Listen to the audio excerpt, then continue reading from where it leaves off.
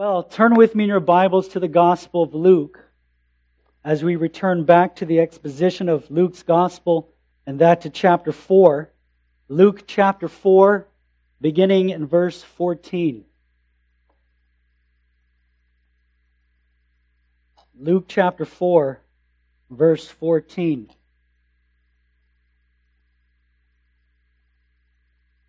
Hear now God's holy word. And Jesus returned in the power of the Spirit to Galilee, and a report about him went out throughout all the surrounding country. And he taught in their synagogues, being glorified by all. And he came to Nazareth, where he had been brought up. And as was his custom, he went to the synagogue on the Sabbath day. And he stood up to read. And the scroll of the prophet Isaiah was given to him. He unrolled the scroll and found the place where it was written, "The Spirit of the Lord is upon me, because he has anointed me to proclaim good news to the poor. He has sent me to proclaim liberty to the captives and recovering of sight to the blind, to set at liberty those who are oppressed, to proclaim the year of the Lord's favor." And he rolled up the scroll and gave it back to the attendant and sat down.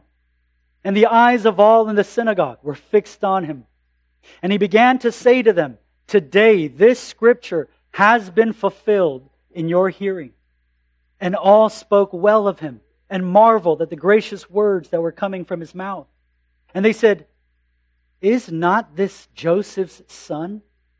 And he said to them, "Doubtless you will quote to me this proverb, 'Physician, heal yourself. What we have heard you did at Capernaum, do here in your hometown as well." And he said, "Truly I say to you, no prophet is acceptable in his hometown. But in truth I tell you, there were many widows in Israel in the days of Elijah, when the heavens were shut up 3 years and 6 months, and a great famine came over all the land. And Elijah was sent to none of them, but only to Zarephath in the land of Sidon, to a woman who was a widow. And there were many lepers in Israel in the time of the prophet Elisha, and none of them was cleansed, but only Naaman the Syrian." When they heard these things, all in the synagogue were filled with wrath. And they rose up and drove him out of the town and brought him to the brow of the hill on which their town was built, so that they could throw him out down the cliff. But passing through their midst, he went away. Let's pray together. We ask now that you would direct our minds and our thoughts to the preaching of your written word. By your Spirit, inscribe it unto our hearts that we may obey it. By your Spirit, renew our minds that we may be transformed by it. Grow us, we pray, in greater love and appreciation for our Savior as we hear His voice in Holy Scripture. Turn any who are deaf to hearing, any who are blind to seeing. In the name of Christ we pray. Amen. For what we preach is not ourselves, but Jesus Christ is Lord, and ourselves as your servants for Jesus' sake. The Apostle Paul wants us to know something about the task of preaching, about what ought to be the aim of every preacher who delivers a sermon. It is to preach Christ and not oneself. This is the cardinal rule of preaching, that a sermon be filled not with personal stories or personal experiences or even personal insights, but that it be full of Christ. It's as the great Baptist said, "He must increase and I must decrease." Yet the greatest preacher to ever stand behind a pulpit, as it were, could only preach himself. All of his sermons were self-centered. His introduction all the way through to his application drew those who were listening to his own work, to his own person. It was all personal. And they were the best sermons ever recorded. The Puritan Thomas Goodwin, he said, God had only one son and He made him a preacher. And the greatest preacher the world has ever known, he was. For to no such preacher can it be said that he had eyes like a flame of fire, whose voice was like the roar of many waters. He preached with divine power, holy purity. Well, who is this preacher? And what does he have to say about himself? Well, as we enter back into the Gospel of Luke, beloved, what could be better than to sit at the feet of our Savior and to hear Him preach, and that concerning Himself? This is what He did at the synagogue in Nazareth, where He preached the gospel according to Jesus. Now notice that Jesus' sermon here, it stands out. And it stands out because He delivered this sermon in the very place in which He was raised. It was a homecoming for Jesus. But I think what's really surprising for us is that after the close of His sermon, the people of His own hometown wanted to throw Him off of a cliff to fall to His death. You see, that's not what usually takes place after a closing prayer and benediction. I don't think that's ever happened to me or to Pastor Dave. Maybe Pastor Eric. I'm just kidding. But this was an attempt to execute the preacher. They had known him ever since he was a little boy. He had attended the synagogue each and every week with his parents. Yet they now wanted to kill him.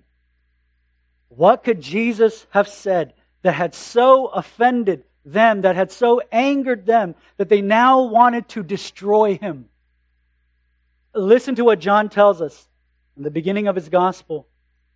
He came unto His own, and His own received Him not. What Luke wants to show us here in chapter 4 is that very thing, but in visual form. And it all takes place in Nazareth, the home of our Lord. Our passage here in Luke can be divided or broken up into four movements. 4 movements by the Lord Jesus, which will serve as our outline this afternoon. Firstly, we see that Jesus entered into His hometown. He entered into His hometown. And then secondly, He went into the synagogue and He read Scripture. And then thirdly, He expounded Scripture. And lastly, He departed from the town of Nazareth. And having read through the passage, you can easily see those very movements of the Lord there in Luke. Well, we begin with the first movement, and it's that Jesus entered into His hometown. When Jesus arrived at the town of Nazareth, we find that He had not come directly from the wilderness. Now, it's been some time since we were in Luke, but let me remind you from the beginning of chapter 4 here that Jesus was tempted in the wilderness after having fasted 40 days, where the devil came and he tested Him. But for all of His efforts, Jesus, He did not waver. Jesus did not break nor bend, but Jesus, He remained faithful. And where Adam, the Son of God, failed and he fell, Jesus, the Son of God, He perfectly obeyed. And where Israel grumbled and he contended against God in the desert, Jesus trusted in His Father. And there He proved that He is the better Adam. He is the true Israel. And when He exited the wilderness, He didn't do so limping or deplete with power or wounded from His fight from the devil like He had barely made it out of the wilderness. No. Notice that Luke tells us in chapter 4, verse 14. And Jesus returned in the power of the Spirit to Galilee. You see, if we look back at Luke chapter 4, verse 1, we're told that prior to entering into the wilderness, that Jesus was full of the Holy Spirit. And after battling the ancient foe with no food in His stomach, He returned from that arena in the power of the Spirit. It's because, as He said, man does not live on bread alone, but upon every word that proceeds from the mouth of God. You see, Jesus lived in dependence, in reliance upon the Holy Spirit. It was the secret of our Savior's life. Jesus, He didn't operate self-sufficiently. He didn't live by His own strength, but depended upon, relied upon the Holy Spirit. And so when He came to Nazareth, He did so in the power of the Spirit, in order to preach in the power of the Spirit. And you see, Christian, it's very important that we have a quick word of application here from the very outset. If the divine and holy and eternal Son of God lived in such a manner, how can we ever think that we can live apart from the power of the Holy Spirit. It's impossible. It cannot be done. Yet so many people try. And they ask and they question as to why there isn't any spiritual growth, why there isn't any spiritual fruit, why there isn't any spiritual progress in their lives. Well, what should we expect? We shouldn't be surprised if our lives are stagnant and callous and defeated and depressed. You know, if you've been reading with the church through the yearly Bible reading plan, which I encourage you to do so, we read Zechariah chapter 4 this week. The word of the Lord came to Zerubbabel, not by might, nor by power, but by my Spirit, says the Lord. You see, that's the only way to live. By the Holy Spirit. By the Spirit to come and to commune with God. By the Spirit to draw near to God. By the Spirit to mature in greater faithfulness to God. By the Spirit to be transformed closer into the image of His Son. And you see, the question is, are you living in dependence upon Him? Are you relying upon the Holy Spirit? Are you feeding upon Christ regularly in His Word to fill your soul? Are you by the Spirit living by every word that proceeds from the mouth of God? And that to feed your mind and to fill your soul, that you might know His will, what is good and acceptable and perfect. Are you by the Spirit coming to God in prayer, asking to expose all the sinful vices that have taken root in your heart, looking to Christ to mend it? Are you by the Spirit earnestly seeking the Lord to change you and to grow you? And you see, apart from the Spirit, it will never happen. Why? It's because that's how Jesus lived. In each and every moment, Jesus depended upon the Holy Spirit.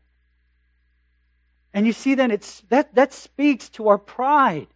And that speaks to our arrogance. And that speaks to our senselessness to think that we can live differently than the Savior. You see, Jesus returned in the power of the Spirit to Galilee.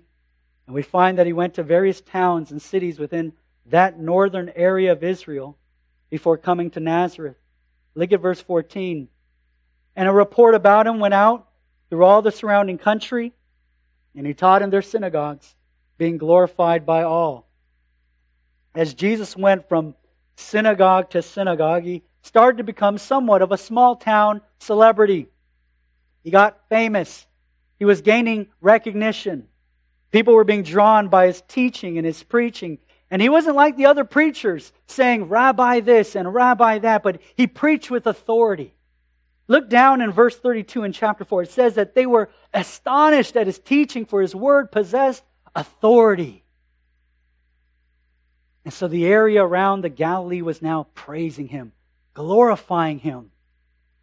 And so you can imagine, church, that when He came into His own synagogue, into His own church, in His own hometown, expectations were high. They were fever pitch. And it wasn't just that His reputation of preaching was the talk of the town here. But this man was able to do something that they had never seen. He could actually do miracles. And that was something else. The synagogue here, they were able to get preachers every Sabbath day, but never a miracle worker.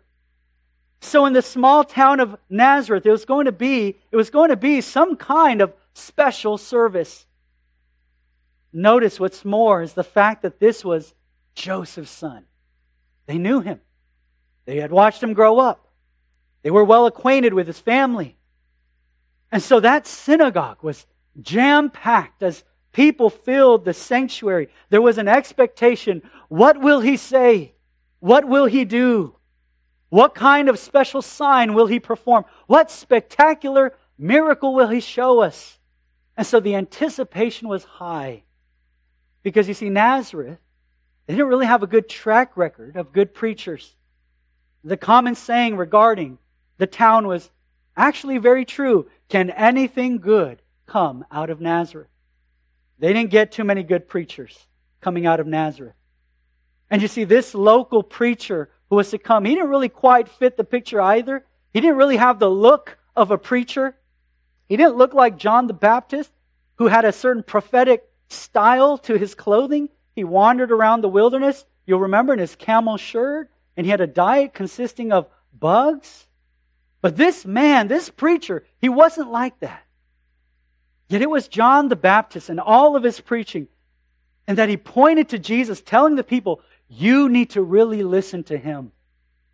There is a preacher whose sandals I am unworthy to untie.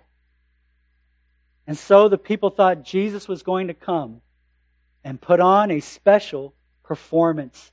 Look at verse 16. And he came to Nazareth, where he had been brought up. Notice, secondly, Jesus went into the synagogue and he read Scripture. Luke goes on here in verse 16. And as was his custom, he went to the synagogue on the Sabbath day. And notice Jesus had a pattern. Not only did he live by the Spirit, but it was his ongoing practice to be in the Lord's house each and every week. Gathering with the people of God was a priority of the Lord's, even the Lord. And there's something to be said here, that the Son of God subjected himself to preaching that was vastly inferior to his. There was no comparison, no doubt. But Jesus had to sit there and he had to listen to bad preaching. Yet it was God's Word. And Jesus submitted himself to that preaching every Sabbath day for the whole of his life. Now the service there in the synagogue, a little bit similar to ours. It would have started with the singing of psalms. And the singing would have been followed by a recitation of the Shema. Hear, O Israel, the Lord our God, the Lord is one. But then came the reading of Scripture. And so the worship service was centered around Scripture. And the synagogue attendant would have taken the scroll out of its container, normally the Torah, and would have handed it to the preacher, who then carefully unrolled the scroll to the passage in which he was to teach. And then he stood for the reading of God's Word. And when the passage of Scripture was read before the congregation, he then sat down on a chair situated upon a raised platform to preach. That's the one thing we don't do here. We don't sit down when we preach. But in this particular service, the worship attendant took out not the Torah scroll, but the Isaiah scroll and handed it to Jesus. And Jesus unrolled the scroll.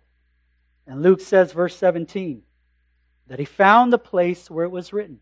In other words, Jesus knew exactly where in the Word he wanted to go and what he wanted to say. And he turned to Isaiah chapter 61 and to its first two verses. And all the people in the church that morning would have been very familiar with that passage. It's because Isaiah chapter 61 and the chapters surrounding it lied at the very heart of every Jew. It was the portion of Scripture that spoke of the triumph, of the restoration of Israel, of the future glory of Israel, and coming back to the land from exile. This is the context in which Isaiah was written, when Israel would be taken into captivity into Babylon. But for the Jews there inside of that synagogue in Nazareth, they had come back to the land. Hundreds of years had passed since they had come back. They were already living in the land. But every Jew knew that something was just not right. What was not right?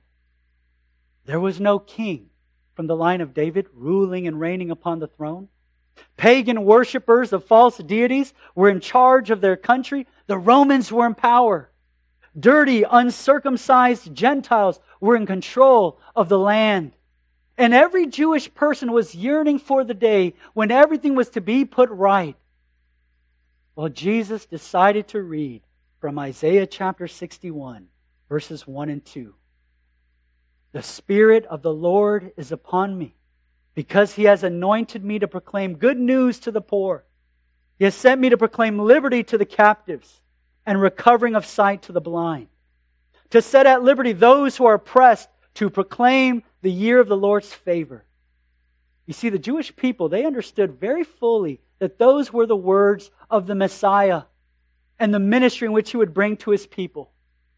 And they longed for the one who was to come, who knew the needs of His people, who would build up His people, who would restore His people, who would set His people free from their bondage. And as Jesus read that passage, the people inside that synagogue waited to see what He would say. Verse 20. And He rolled up the scroll and gave it back to the attendant, and He sat down. And the eyes of all in the synagogue were fixed on Him. You see, up to this point, everything was going as planned in the worship service. They enjoyed the worship service. They liked the music. They appreciated the reading, especially because it was a Nazarene who had read the Scriptures in his Galilean accent. They liked that. But no one was prepared for what Jesus was going to say next, in which we come to the next movement in our passage. Thirdly, Jesus expounded Scripture. Jesus provided for those in the synagogue the true interpretation of that word. Verse 21. And He began to say to them, today this Scripture has been fulfilled in your hearing. It was the most staggering thing these people had ever heard. The Jews had just listened to God's sacred promise in God's sacred book. And here was this hometown boy, now grown up, telling them, I am the fulfillment of that promise. God's very promise is realized in me. Jesus says, I am that person. I am the Messiah. I am God's holy and anointed. I am that salvation. And you can just feel the drama building in that synagogue. And when the people heard Him say that, the voice of divine authority was unmistakable, and the power in which He said it was inescapable. And we know that because their initial reaction was to say yes. It's because notice that Luke tells us in verse 22 that all spoke well of Him, and they marveled at the gracious words that were coming from His mouth. Yes, this is God speaking. But then notice that immediately following, another reaction sets in. Is not this Joseph's son? I get that he's a great preacher and he's given to us this groundbreaking claim, but is not this Joseph's son? I know where he was born. I know who his parents are. I've watched him grow up. Is not this Joseph's son? This is what he really needs to do. He needs to perform a sign. He needs to do something spectacular. Let's see a sign. And at this point, Jesus, you see, He knows what is exactly going on in their minds. Look at verse 23. And He said to them, doubtless you will quote to me this proverb, physician, heal yourself. What was the proverb? You claim to give deliverance to the poor and to the blind and to the captive. Give us proof. What we have heard you did at Capernaum, do here in your hometown as well. Do in your hometown what you've been doing elsewhere. If you are the Messiah, if you are the Son of God, if you are the fulfillment of God's promise, give us a sign. And beloved, notice we heard these very words in the same chapter here in Luke chapter 4. Words that came from the devil. If you are the Son of God, throw yourself down from here. Create a sensation. Do something miraculous. Give us a sign. And you see, that particular temptation came to the Lord Jesus time and time and time again. John chapter 6 verse 30. What sign will you do so that we may believe in you? What work do you perform? And you see, Jesus knew a sign wouldn't have made an ounce of a difference. It would never have persuaded them. And here's the thing, they knew He could do signs. Some of them had seen him do it from the surrounding cities and the country, which is to say that even those who were hardened with sin knew that he could do miracles. The demons knew his power, and the demons knew who he was. We know that you are the Holy One of God, they confessed. It wasn't his miraculous ability that they doubted, you see. It was his messianic authority that they rejected. That was the issue that was going on inside of their hearts. Simply, they refused and they rejected him. And you see, often it is the case with us. Our problem is not that we don't believe God's word to be His word. We do. Our trouble is that we reject it. We reject it by not doing it. What we have here in Luke is a common reaction to the Word of God within those who come to the synagogue. A submission to the Word of God. A surrender to the Word of Christ. An obedience to the claims of God and His Word. And it's that in which people in the church often reject. That's where we have our problem. How many times have we come to the end of the service, to the time of the benediction, and we felt the power of the preached word, and we said to ourselves, surely God is speaking to me. But then just a few moments later, we turn it off. You see, it's not enough to be astonished at the preaching. It is never enough to even feel that God is speaking.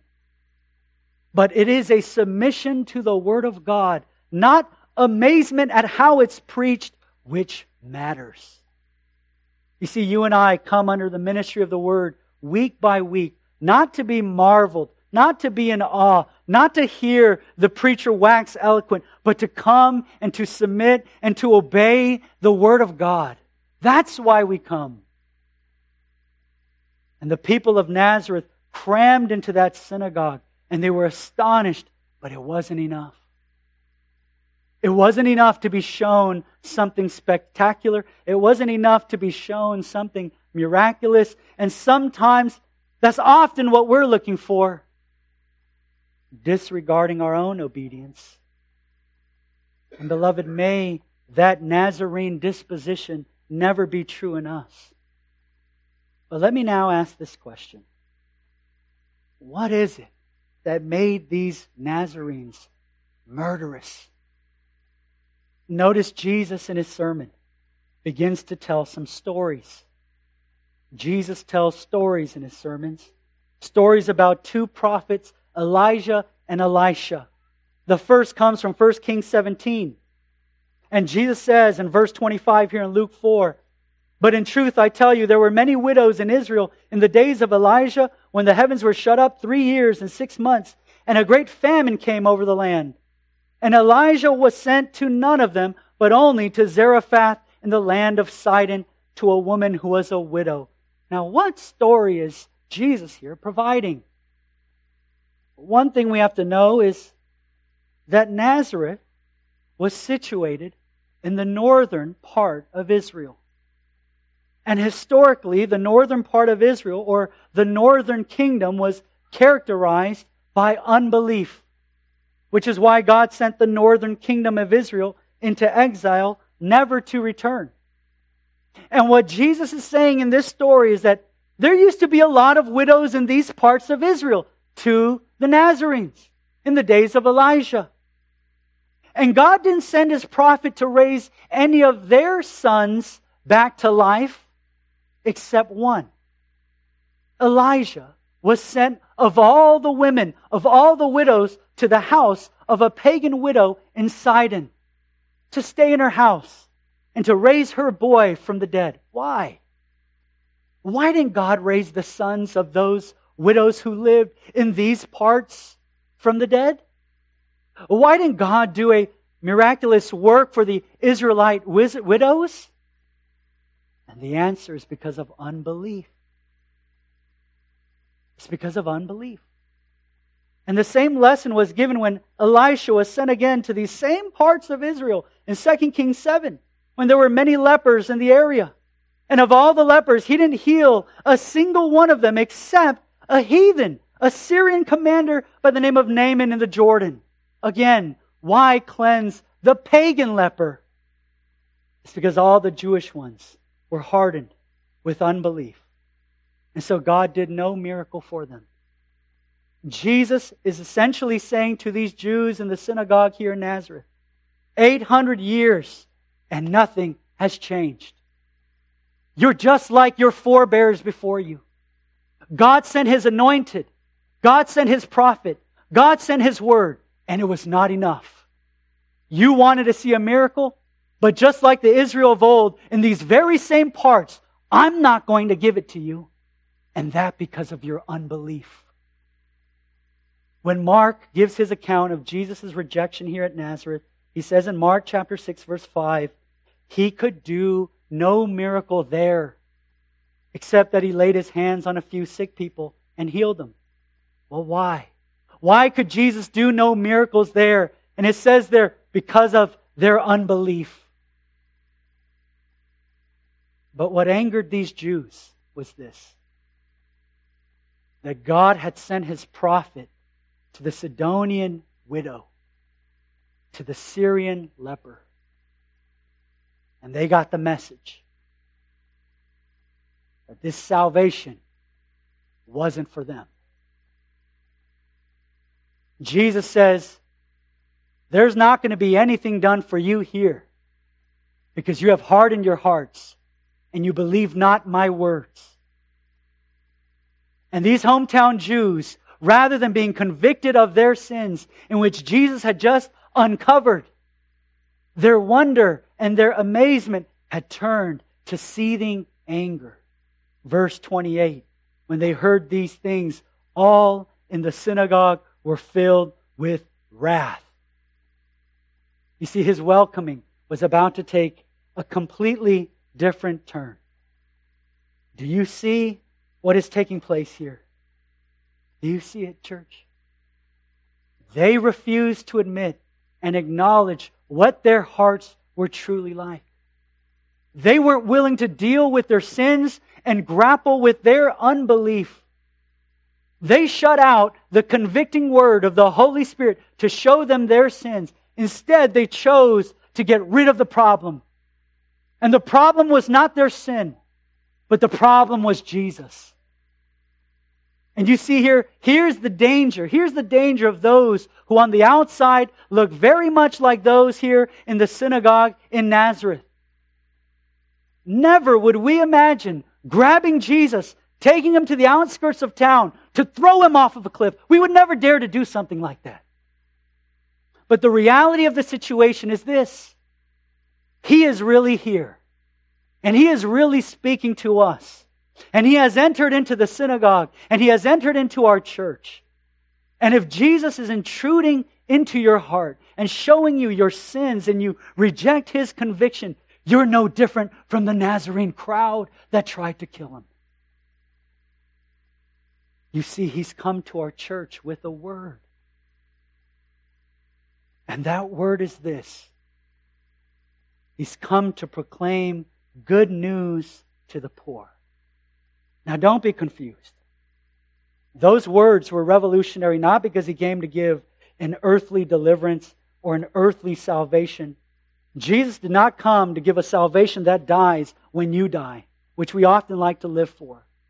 What Jesus gives to us in this sermon with crystal clarity is what the gospel is and what the gospel is not. He's come to proclaim good news, gospel news to the poor. And that doesn't mean a higher standard of living, not a social revolution, but a spiritual salvation. He's come to proclaim liberty to the captives and to those who are oppressed. He's come to recover sight to the blind. And notice that when Jesus said that, He said this, today this scripture has been fulfilled. Now think about this. The people of Nazareth, they didn't see any prison doors open. They didn't see any people set free. They didn't observe any blind people begin to see. What was being fulfilled? The gospel of God's salvation. And here Jesus came to Nazareth to proclaim it. Notice in the scripture reading here in Isaiah chapter 61, 3 times he read in Isaiah that he has been anointed. He anointed me to proclaim. He came to preach the message of salvation and redemption. Which is why Jesus said, today this scripture has been fulfilled in your hearing, because they heard it. That they might hear the gospel. That they might look at their sinful condition, their downtrodden situation, their spiritual poverty, and their spiritual blindness, to recognize their sin before God Almighty. And to look to His anointed, Jesus the Nazarene. You see, God had literally sent to the people of Nazareth a Savior in their likeness. He was from them. He was from Nazareth. He was a Nazarene. And what is the gospel? That God has sent to us a Savior in our likeness. That the Son of God would put on flesh, and that to live in our place. And yes, we know that at the end of the story here, that Jesus escapes from death, but only because Jesus came to pursue death. And death He pursued on the cross, where for the joy set before Him, He endured the very wrath of God. He died and He rose again. Elijah raised a widow's son, but God raised His Son by the power of the Holy Spirit. And He now preaches within our midst, calling us to look to Him, to repent of our sins, and to trust in Him. Non-Christian, can I ask you this? Do you feel yourself in bondage? Do you feel that?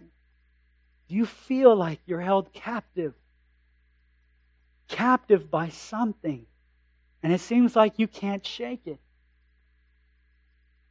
It's because you are overpowered and dominated by guilt and sin. There is no greater captivity than the bondage to sin. You see, it imprisons the mind. It enslaves the heart. It incarcerates the soul, which is why you feel the way that you feel. Let me tell you this, that Jesus came to set you free. Freedom from guilt, and to offer the forgiveness of sins. Charles Wesley said this in a very famous hymn, that He breaks the power of canceled sin, and He sets the prisoner free. His blood can make the foulest clean. His blood availed for me. You see, it means a lot that Jesus stepped into that synagogue to preach the gospel. Which means we need to hear the gospel. Which means there are some who are here who are poor or held captive, who need to be set free. The synagogue attending Jews in Nazareth, they were all about appearances. They were all about appearances. About looking better than they really were. Let me ask you, what about yourself? And this goes for everyone. Are you about appearances? I would say come to Him. Come to Him while there is still time. Come to Him while there's still time. And I say that because, notice in this story, Jesus eventually, He went away. Notice fourthly, and we close here. Jesus departed from the town of Nazareth. Verse 29, and we'll close with this. And they rose up and drove Him out of the town and brought Him to the brow of the hill on which their town was built, so that they could throw Him down the cliff. But passing through their midst, He went away. You know, the most jarring thing here, I believe, is not that they tried to throw Him off the cliff. They tried to kill Him. But that He went away. As far as we know in the Gospel of Luke, this was the last time that Jesus ever appeared in Nazareth. The last time. This was the place in which he grew up. This was his hometown. This is where his family lived. And he never appeared again in Nazareth. He went away and never returned. That's the most devastating thing. To have Jesus never to come back.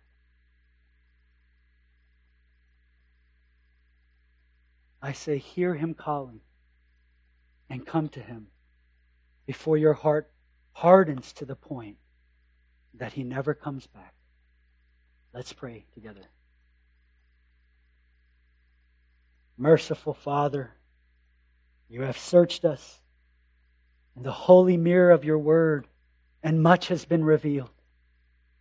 Would we not refuse the conviction of your Spirit, but in humble heart of contrition confess our sins in which we have acted in unbelief? Have mercy on us, O God, and may we turn and look to the one who has redeemed us, who has saved us, who has shed his own blood for us, and assure us that for those who have come to him, that all our sins have been taken away. And we pray for any here yet hardened in their hearts, that they would come to you before you depart away. We thank you for not only saving us, but that you have promised never to leave nor forsake us, but to always be with us forever now into eternity. We praise you, Holy God, Father, Son, and Holy Spirit. Amen.